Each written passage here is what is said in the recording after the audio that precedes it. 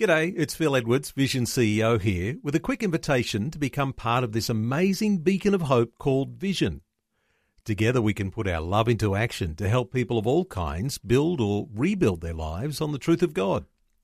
Please consider the part you can play during our upcoming Visionathon appeal, remembering that it's your support that makes Vision possible, including this podcast. Audio on demand from Vision Christian Media. We all want to be good at what we do, but at some stage in our lives, we have to realise our own limitations too. Most people do, but not everyone's happy with the outcome. Hi, I'm Bernie Diamond. Great to be back with you again. Today we're going to take another look at low self-esteem from a different perspective. At some point in our lives, we all come to the realisation that we aren't going to be the Prime Minister or the President of our country. Well, at least 99.9% of us do. And at some point, we know that we have to give up that dream of being a famous rock star or a famous tennis player or a concert pianist. And at some stage in our lives, most of us have to accept that we won't be the CEO or the President of our companies. Why?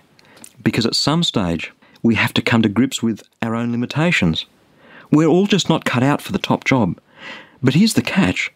Most of us come to the realisation, but only some of us accept it. Other people can't accept the fact that they've missed out on their dreams. So they spend the rest of their lives being angry and bitter and blaming everyone and everything else. So many people live a life that is ruined by low self-esteem. It's an epidemic in our society. Sometimes people feel as though they're imposters. They put on a face outside, but inside they're secretly afraid of failure. Some people react to low self-esteem by being rebels. They behave as though no one matters and they don't care about anyone's attitude. And people like this can often be really belligerent. And the last thing we would ever expect is that these people are suffering from low self-esteem. And other people react in a different way. They tend to be the loser or the victim. They're very dependent personalities and they're always needing a hand and they never take responsibility for their own actions. We all know some people like that. Maybe you recognise some or all of those in yourself as well. The problem is, as we look into the social mirror that reflects who we are, as we listen to what the advertising industry says, as we listen to what people say to us about who we are, some of them not very nice, some of them with their own problems, we can end up with this distorted self-image, this distorted picture of who we are. It's not logical, but it's so real. It's so painful and lonely and fearful, and we live life robbed of the goodness that God's got planned for us. Someone with low self-esteem struggles because they need external positive influences all the time to prop them up on the inside. And when those external positive influences aren't there, and let's face it, my life isn't 24/7 external positive influences. Not everything goes well in my life, and I'm sure not everything goes well in your life. And when those good things aren't there to help us prop up our mood, someone with low self-esteem has an awful life. The other day we looked at what the Apostle Paul wrote and he said, look guys, we are looking in the wrong mirror. If we look in the social mirror to figure out who we are and what our value is, that's full of people with their own problems. Of course we'll end up with a distorted sense of who we are. No. Turn around and look into a perfect mirror. Look at God. Listen to what He has to say about who you are. I can hear someone think, religion. I'm not going to get self-esteem out of religion. I would agree. I don't think you or I are ever going to get self-esteem out of religion. I'm not talking about religion. I'm talking about Jesus. I'm talking about the Son of God who died on a cross for you and for me, who looks across at the criminal on the next cross and says, I know you can't do anything for me. I know you and I are going to be dead shortly, but I'm going to bless you. I'm going to take you to heaven with me, and you are going to have a fantastic eternal life. That criminal couldn't do anything for Jesus. All he did was look at Jesus and believe, and Jesus saw that in his heart and blessed him. If Jesus thinks that about a criminal, he certainly thinks it about you and me. Being accepted by God, for me, was the most surprising thing. I never, ever expected him to accept me unconditionally. And I certainly never expected to have the sense of peace and well-being of just knowing that he loves me. of just knowing that my life is in His hands, to live a life that doesn't depend on external circumstances. Today I'd like to move on and look at the whole question of accepting our own limitations. You may have heard me talk in the past about the fact that we are a package deal. You're a package deal and I'm a package deal. And that package is made up of strengths and weaknesses. Sure, your strengths are different to mine and my weaknesses are different to yours. But we all have abilities. In part, they're natural abilities. In part, they're learned. Someone who is a great musician or a great sports person, they have a certain amount of natural ability and they then use that and work on that and learn from that. It's not all natural and it's not all learned. Someone called me a social Darwinist once, but you know what I mean. I mean, you have natural talents that you're really good at, that I could never do, and I have talents that I'm really good at and that you could never do.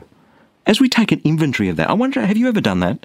Have you ever really sat down with a piece of paper and written down the things that you are really good at? Some people don't think that they are good at anything, but I tell you, everyone is good at something. Everyone can do at least one thing better than anyone else around them. I've been in churches where people see all the glitzy leaders up the front and they sit in the pews and they think, oh, I'm not good at anything. And yet those very same people have the quiet, gentle love to stick with someone when they're struggling with something through life. So often people don't recognise their strengths.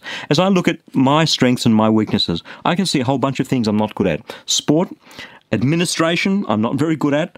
I'm not very good at a pastoral care role. It's not what I'm called to do. You'd never ask me to be a counsellor. I have weaknesses. But then I've got some strengths. I'm a communicator. I'm a storyteller. I'm passionate about that. I love doing the thing that I'm doing right now. Wouldn't it be shocking if everyone was like me? Wouldn't it be terrible if everyone was like you? The truth is that with my set of strengths, I need people around me like you that have different strengths. Paul the Apostle wrote this. He said, everyone among you, don't think of yourselves more highly than you ought, but think with sober judgment, each according to the measure of faith assigned to you by God. In other words, it's God's choice. The strengths and weaknesses that you have, the strengths and weaknesses that I have, God picked them. And to tell you the truth, once I let that sink in, I love the things I am. And actually, I love the things I'm not. Because the things I'm not are the opportunity for me to be blessed by your gifts, by other people's gifts around me that complement who I am. We can't really get to that space until we've been gazing in God's mirror and until we've been transformed from glory to glory and really know who we are. It's like an ecosystem. You know, you go to a big forest and the huge, massive trees can't live without the little insects. And the little insects can't live without the flowers. And the flowers can't live without the shade of the tree. It's all connected. They're all linked. They all need each other. And until we come to grips with how beautiful and wonderful and loved we are in Jesus, we can't see our weaknesses as anything more than a source of shame. But when we experience that deep security of who I am in Jesus Christ, all of a sudden those weaknesses become something that we're comfortable with. They become an opportunity for experiencing the blessing of God through other people who have other gifts that are different to ours. And the weaknesses of other people, you know, the things that drive us nuts about other people, when we get secure in God, those weaknesses, instead of being a sense of frustration, become our opportunity to love them with the love of God. They become our opportunity to bless them with our gifts. It's a wonderful plan. It's God's plan. And it happens when people are safe and secure in His love.